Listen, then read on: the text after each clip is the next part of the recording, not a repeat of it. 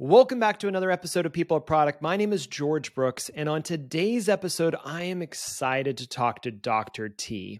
I've had the pleasure to get to know Dr. T through his work with Crema, working with Form. And you've heard us talk about Form before, but they're an awesome UK consultancy that's just helped us to be better as an organization, as a creative team.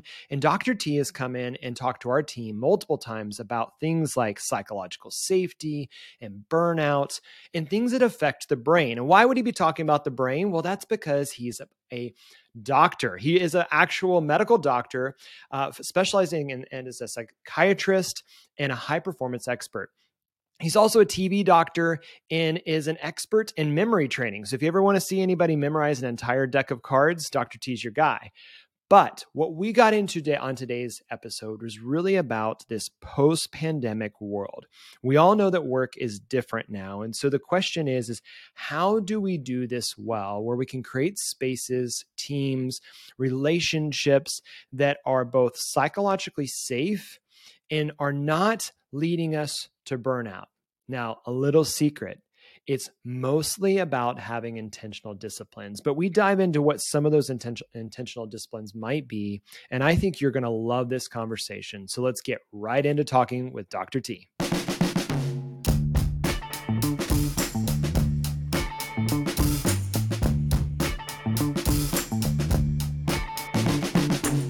Dr. T, thank you so much for coming on the podcast today. I'm so excited to have you on. I want to throw it to you. Introduce yourself, because I've got a chance to meet you. It's been such a pleasure, but introduce yourself to our audience. Give them a little taste of how awesome you are. Oh, George, it's so good to be here with you. So an intro, my name is Tarika.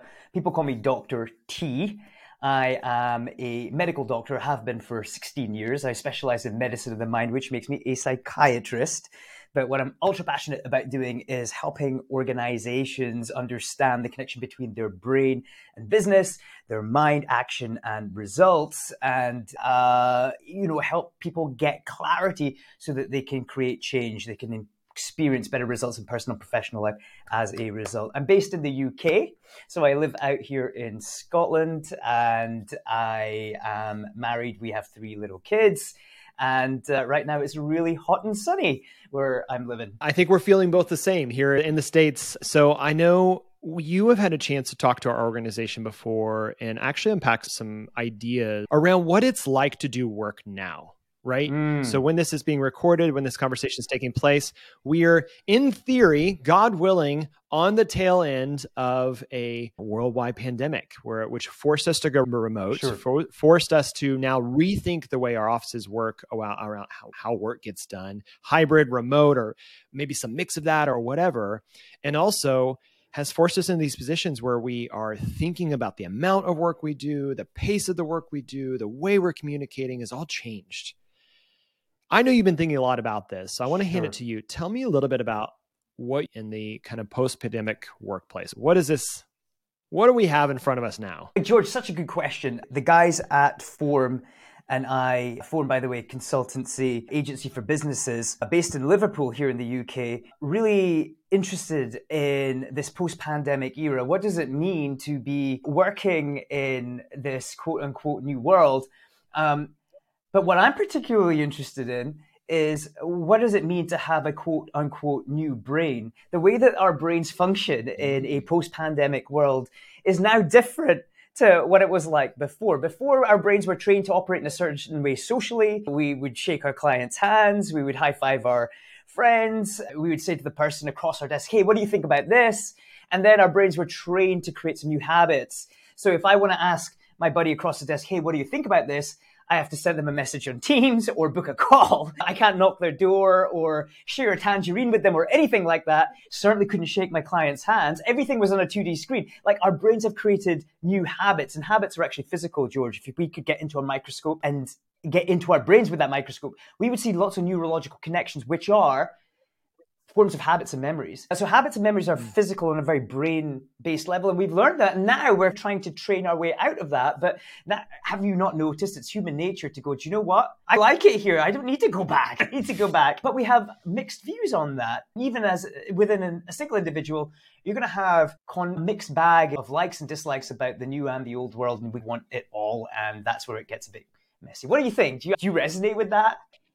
Yeah, I think that's something we're still processing through. We're at almost 3 years into this. Right. Obviously, there was a necessity to recreate new habits and routines, which I'm totally there with you, is that I'm a nerd about habits. I don't know if I've told you this before, but I actually did my own personal journey. I had just read Charles Duhigg's Power of Habit, right? And I decided to go through and actually try to write down every habit that I do in a day. So everything from how do I wake up to my alarm? How do I snooze my alarm? How does that change if my wife's at work because she's a nurse, so she goes in early? So if she's there, how do I do it? If she's not there, what do I do? What order of sequence of events do I wash my body when I take a shower? So I do my left hand first, or my left arm, my right arm, my hair, etc. How do I dry myself up? I literally documented all of this. So I'm a nerd when it comes to habits. So I love that we went into this idea of habits, because as we went into a new way of working, we saw the same thing, whereas we had to change our habits. We had to change our routines. Now, the question is, we are past the forced necessity to do it in an extreme condition like we were at the beginning of the pandemic. So now we're trying to say, what do those new habits look like now that we're in this new era? And we're feeling that exact same thing. And honestly, we're even trying to rewrite them as leadership right now, saying, how do we name this? How do we not pretend like it's just going to fix itself, but how do we name it? And we're in the middle of it. This is very timely. Yeah, I think so. And what I'm about to say isn't based on data, but more so my observation and experience, which of course it's subjective and it's skewed by what we see and how we process it. But I don't know about you, George, but I almost feel like we're in a stage 2 of this kind of adjusting to post-pandemic work. Because I feel like stage 1 was actually really love this whole working from home. Actually, it's super efficient. I don't have to commute. I can do 10 meetings a day, and I couldn't do that before. And I'm saving time, money, resource. And that was a view, and it was very much camped around efficiency. But I wonder if we're now in this stage 2 where it's okay, we win with efficiency, but we're also doing this at the cost of something else. And that cost of something else is human connection. It's human connection. It's the glue that exists in organizations. It's the oxytocin in our brains that is formed when we have physical connection and are in the same 3D space and have lunch together and all kind of stuff. So I win with efficiency, but I'm also missing on some of the things that are deeply psychologically necessary for me. And now I'm asking myself, is this actually still a net gain, or is this now a net loss? Are the things that I'm not winning on now offsetting the benefits of efficiency? So now we walk straight into the world of things like psychological safety, trusted and high performance teams, and even burnout. So it's okay, this is a really interesting world to try and navigate. So let's get into that, because I'm curious, as you're seeing these new habits form, teams are exploring the best way to do things. And I think you're absolutely right. It is this combination of human connection and efficiency, or maybe the paradox between the two. But where does that play out in someone feeling that sense of potentially community or psychological safety, where they feel like they can do their best work, be effective, and also feel human? What are you seeing that play out as? I think we need both. I think that the brain is wired in a way to feed off progress. So whether it's checking off the boxes at home, feed the cat, hoover the floor, put up the washing, we feel good about that. Or complete on project A, B, and launch our new website, we feel good about that. The brain likes progress, the brain likes to move forward. And there are a variety of benefits psychologically from that. One of those benefits from moving forward, that sense of progress, is a decrease of fear and anxiety.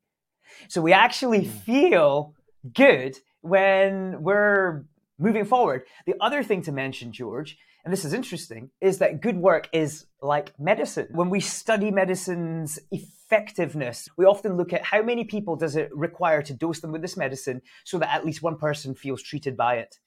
Okay, so good work has that effect on people as well. It's therapeutic. In fact, it's better to be engaged in good work than not to be working at all. So there's something about the human condition that wants to move forward and make progress. So that's a big part of being human. Efficiency is part of being human. At the same time, there's a bunch of circuits in our brain those 86 billion neurons that we have between our ears, there's circuitry, real estate in our brains that are devoted to connecting with other people, hunting for meaningful attachments. That's another important part of being human. So now the question is, how do you feed both of those core needs in a world that we are in right now? And I think the answer is compromise and not dichotomy. I don't think it's about, well, I'm a work from home person or actually I'm a work from office person. I think we need to do, like, we need bread and water. It's not, well, I'm a water person. Oh, good for you. I'm a bread person. Actually, you need both. Okay, so it's how do you have a good diet of neurobiological and psychological need? Yeah, no, where does that lead to psychological safety then? So I'm curious how you think about that term. Obviously, it's used in a big, broad sense right now, but it's something that's really important. I think we desire to foster it, but what does it actually look like in this new world? Great question. Psychological safety is, when we talk about it right now, we will, those who are listening in will go, oh my goodness, this almost feels like the most fundamental thing that needs to exist between any team member, leader, manager, family member, parent, child, whatever. It's like it's the basis of human interaction. Simply put, psychological safety is that atmosphere of openness that exists between people, whereby folk feel safe enough to speak up, ask questions, contribute, and importantly, challenge perspectives for the benefit of the organization, for the benefit of the goal, for the benefit of the client, for the benefit of the patient, in my line of work, right? In patient healthcare, for example, as a doctor. Now, if we don't feel psychologically safe, if we feel like, if I ask this question, are they going to laugh at me? Are they going to think I am incompetent? Are they going to say, oh, for goodness sake? And so what will I do? I will experience fear in my brain. My amygdala will kick off. I'm going to probably not speak up. In fact, this is interesting, George. Junior doctors and nurses report that they find it hard to speak up in meetings when a senior member of medical staff is there. What this means is that when there is more fear in the brain, we start to underperform. We make more mistakes, we make prescribing errors, we're inefficient, and then patient care suffers. But this is transferable across all areas of science and a service, rather, in the service industry or the creation of products. We are less efficient when our brains are charged with fear.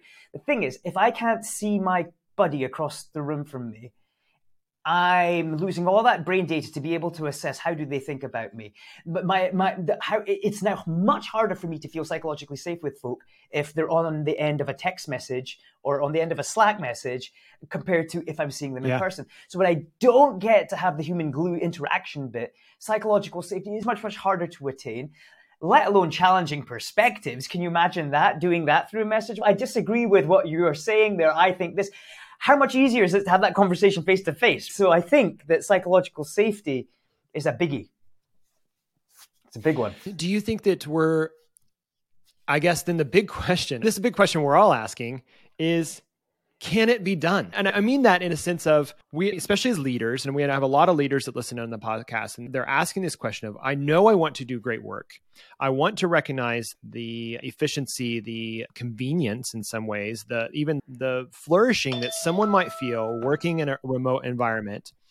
But can it be done that we can create psychologically safe environments in this context, in this hybrid, remote, et cetera, world, in which that person's fear does not grow to the point where they're no longer effective? You know what I mean? Where it keeps them from feeling like they can speak up, dissent, challenge, wrestle, be curious, push in, move ideas forward, because at this point they're saying, what? To fade into the background is a little bit easier.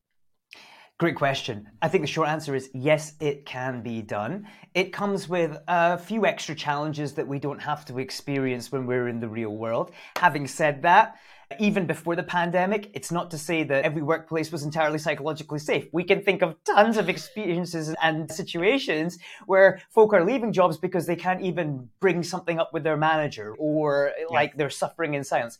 So psychological safety has always been an issue. It will continue to be. And yes, it can be done. The great news about psychological safety is that we can do something about it and foster higher levels of trust and psychological safety. I mean, there are simply 4 simple staircase stages to psych safety, really. The first is inclusion. Do whatever you can do to make people feel included. When you show up to a party, the initial sort of anxiety we have, which little group do I go and gel and blend in? And then you're only like, okay, when that little group opens up, they let you in, and when they're chatting, you're getting to chat too, and you're part. That's inclusion, like it's a human need. So number one, we have to feel included. Can we do that in a virtual world? Yes, I think it's possible if we're intentional about it. But the second one is you want to give people freedom to ask questions. All right, you want to create a learner atmosphere. If people don't feel the freedom to ask questions, then that is a non-starter for people that can't learn in an environment. You can't ask, you can't learn, you be vulnerable with what you don't know. So that's the next dead stop. So it's inclusion. Am I allowed to ask questions? Again, can we foster that in a virtual environment? I think so, but we've got to be intentional. Mm-hmm. Hey guys, if you've got any questions at all after this meeting, please just shoot me an email. There is no question too stupid. The only stupid question is the one that never got asked. Right? So it's like completely laying out the red carpet for everyone to learn. Number three, do you create enough freedom to allow people to contribute? If I feel like I'm allowed to contribute, oh, I have this idea, I have that idea, I have this idea, I have that. Okay, great. Like people are now starting to feel like the fabric of the team. And again, if we wind the clock back, go pre-pandemic, not everyone felt like they could, which is why doctors, nurses, and we go back to that same scenario. Why can't they contribute? Because I'm afraid. Okay, but can you dissolve fear virtual? Yes, you can. Hey guys, what do you think we should do here? Send. Guys, shoot me your ideas. Send. Like it's still possible. And the final part, and this is the hard bit, is keep an openness to allow people to challenge perspectives. That's the final step on the staircase. And people will only challenge it's hard, right? When I know that my manager is essentially the decision maker on my position and if I get paid or not, then for me to actually say, do you know what, I see it differently to you, it's a very scary thing to do psychologically, right? Being disagreeable, we've been trained from like very young years, is that if you disagree, you're wrong.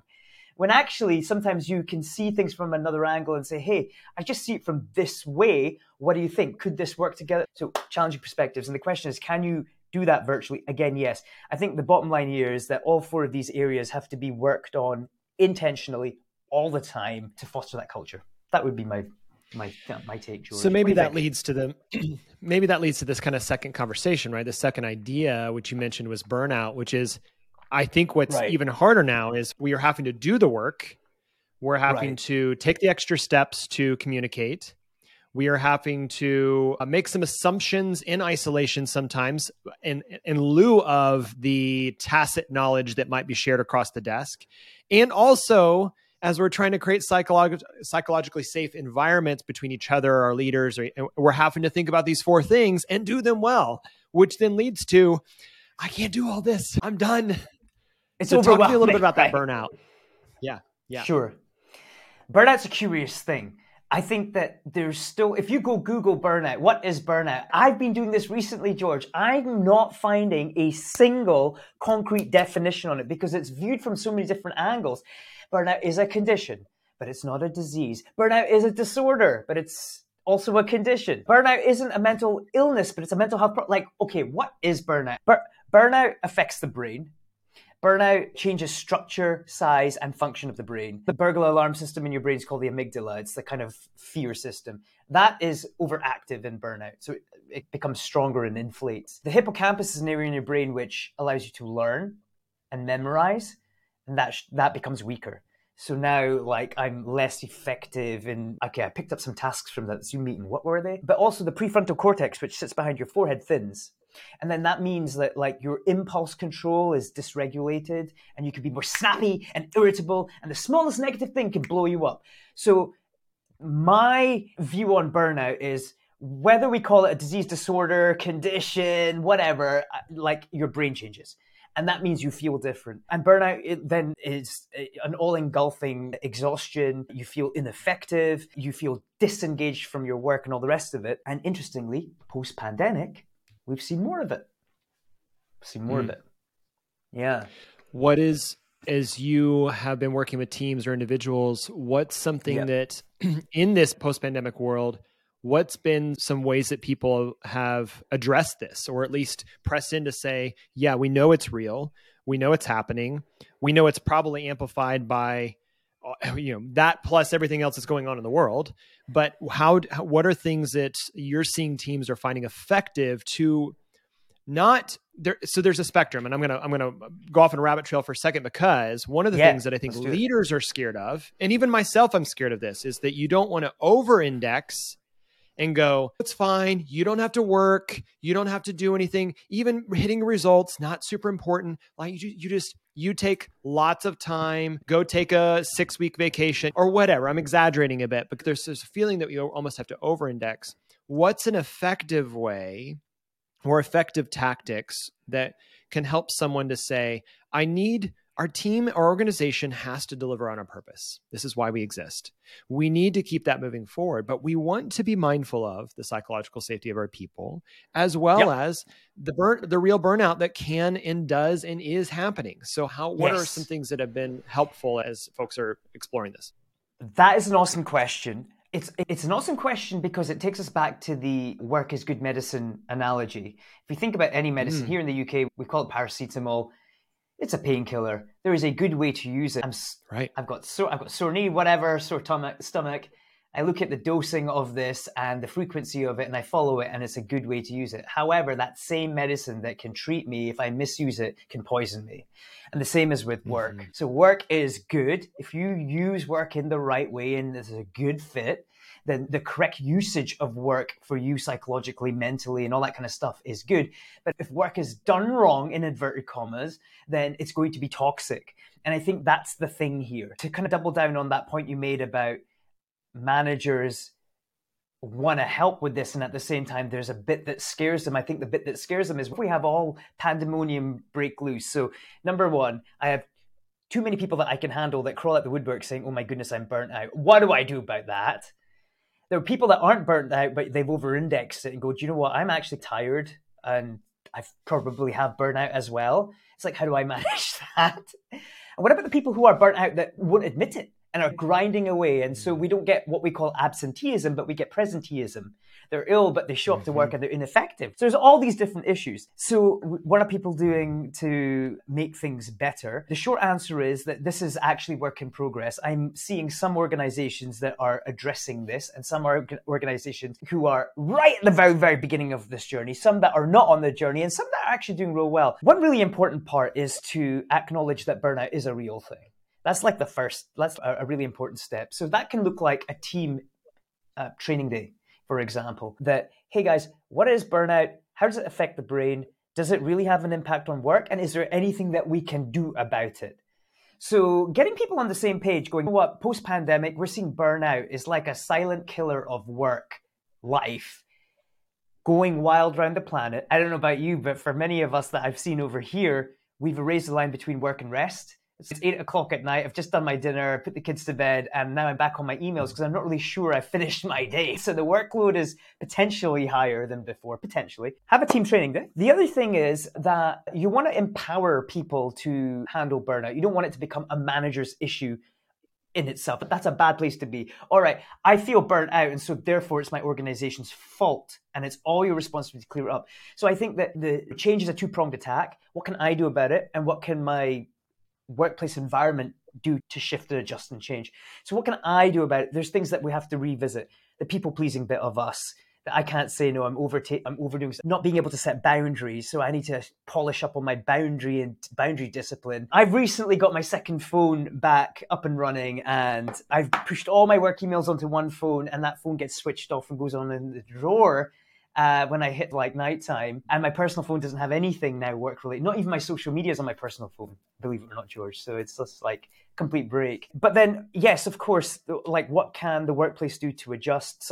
Part of that is having clear channels of communication, inviting employees to check in with their managers about this, managers asking about this, and actually also having helplines within work that can connect to professionals outside that can just create space to help people do that. Anyway, that was a fair bit in there, but I just wanted, for those that are listening in, give them some practical takeaways. Hope that's helpful. No, I think that's super helpful because as we're talking to, again, most of our audience is in the product world, right? So they're thinking about the fact that there's deadlines to hit, there's a milestone, that we've got a roadmap that we're moving towards getting something launched, right? And that launch is critical to every other team in the organization for marketing and sales and support that's going to need to make sure that it's being done. Always this pressure where it's not just like the convenience of maybe getting something done and the timeline gets moved. So there's these constant pressures.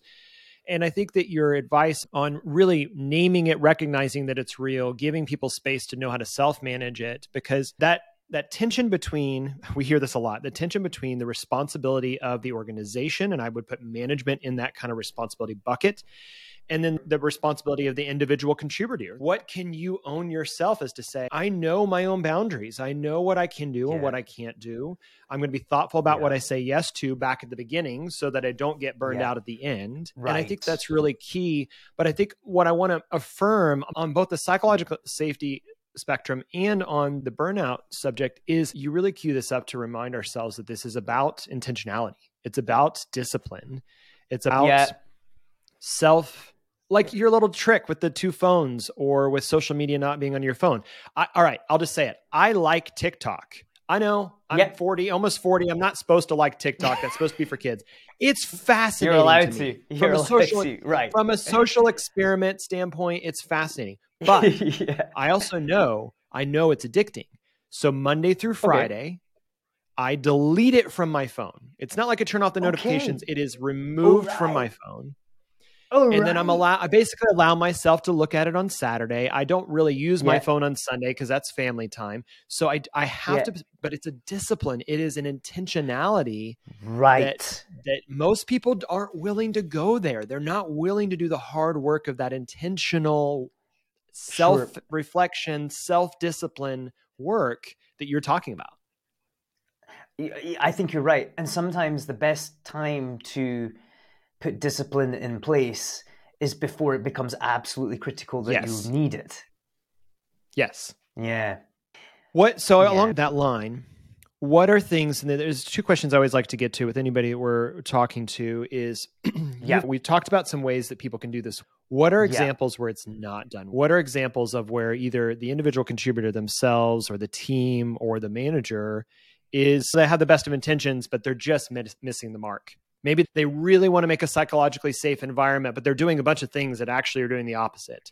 What's something that they get wrong when they're trying to put in this practice of being thoughtful about these things? I think it's down to this idea of repetition of good habit or repetition of discipline so it becomes habit. And I think that's the issue. So you might go to a training day and you learn all the right stuff and you're in full agreement with it, but give it 2 weeks, 3 weeks, 4 weeks, and you start defaulting back to your own habits because you're not reapplying what you learned. I think that's probably the most common thing for anyone if you're human. We're very good at defaulting back to what we find natural or the law of entropy, as it were, emotionally. We're very good at becoming anxious, fearful, and angry. It doesn't take much for us to get there. But to stay self-controlled, to stay calm, to stay empathetic, that requires a higher level of emotional energy. And so like the default for any of us is we're going to get messier. We're going to get rougher around the edges. But unfortunately, when we are like that with other people, what that does is that people get their fingers burnt on the hot stove with you, and then that decreases psychological safety. You might go to a great training session, but 3 weeks down the line, you're in a meeting and you start swearing it because you're so frustrated, or you shout at someone, or you snap, or you just focus on all the negatives. These are great ways to destroy trust in a team. So I think you aren't going to get a six-pack from one set of crunches. It's actually the repetition of the exercise combined with diet and sleep and all that kind of stuff that gives you the results. So I think it's about repetition of good habit. Okay. And then final question, what's something you're excited about as you start to look at this post-pandemic world, as you start to look at your space with being in this medical space, but also being really close to being with teams? I know you spend a lot of times with teams. What's something that you go, this is giving me hope? Because there's a lot to be worried about in the world, right? And we've got countless things happening both globally, locally, personally. What's something that's giving you hope? I like to end on a positive note for things that you're going, I'm seeing that there's something to be optimistic about. Do you know, I am starting to find that people are now extra grateful for authentic relationship. Like we've done a few years in the underground bunker. And now when you sit down to I sat down, my wife and I met with a friend today. We sat down for coffee. And he's a bit of a coach, actually. So we were like in a bit of a coaching dynamic. But it was just so lovely to be there and to give him a hug and to actually feel paper. I'm just so grateful for like authentic human connection, and feel like we got a couple of things going on. We're innovating. Tech innovation is skyrocketing. So that is advancing. And at the same time, we're also more hungry to be human. And I think that's a really nice blend. And I think some really exciting stuff can be done with that. I think that we're understanding another side of human nature and human life having come out of the pandemic. I think it's taught us a lot about, what we need when we don't have human connection, and how we consume things online, and how we behave in a virtual world and things like that. And so I feel like, ironically, like the gratitude for human connection in my experience has been quite high. And I think that's something really worth camping and building around. I can't give you a hug or a high five right now because we are on the other side of the world, which technology is allowing us to have. But I'm very thankful for the authentic conversation we had today. So thank you so much for coming on the podcast. But I want to give you a chance, first off, to where can people learn more about you, what you're thinking about, what you're doing? Where can people learn more about your ways to get in touch with you? Yep. You can get in touch with me or some of the other great girls and guys that I work with at Form.studio. We're based in Liverpool in the UK, and we just have a lot of fun working with organizations like yourselves at Crema, being the best that you can be and creating impact. So that's where. I want to give everybody a huge plug for Form and for Dr. T. So just so I have to maybe disclose this. We work with Form, love Form, love everything they've done with us and for us over the last couple of years, have spent a ton of time with them and built authentic relationships with them. Dr. T has been incredibly gracious to come on and speak to our entire company and our team, walk us through these topics, which it was timely. Multiple people said, I needed to hear this now. So if this makes sense for you to reach out to someone like Form, do it. Reach out to them and build a relationship that might lead to really helping you to run your teams and have more effective teams. So thank you for doing that. And Dr. T, thank you so much for coming on the podcast today. It was such a pleasure to chat with you. George, such a pleasure. Thanks for having me.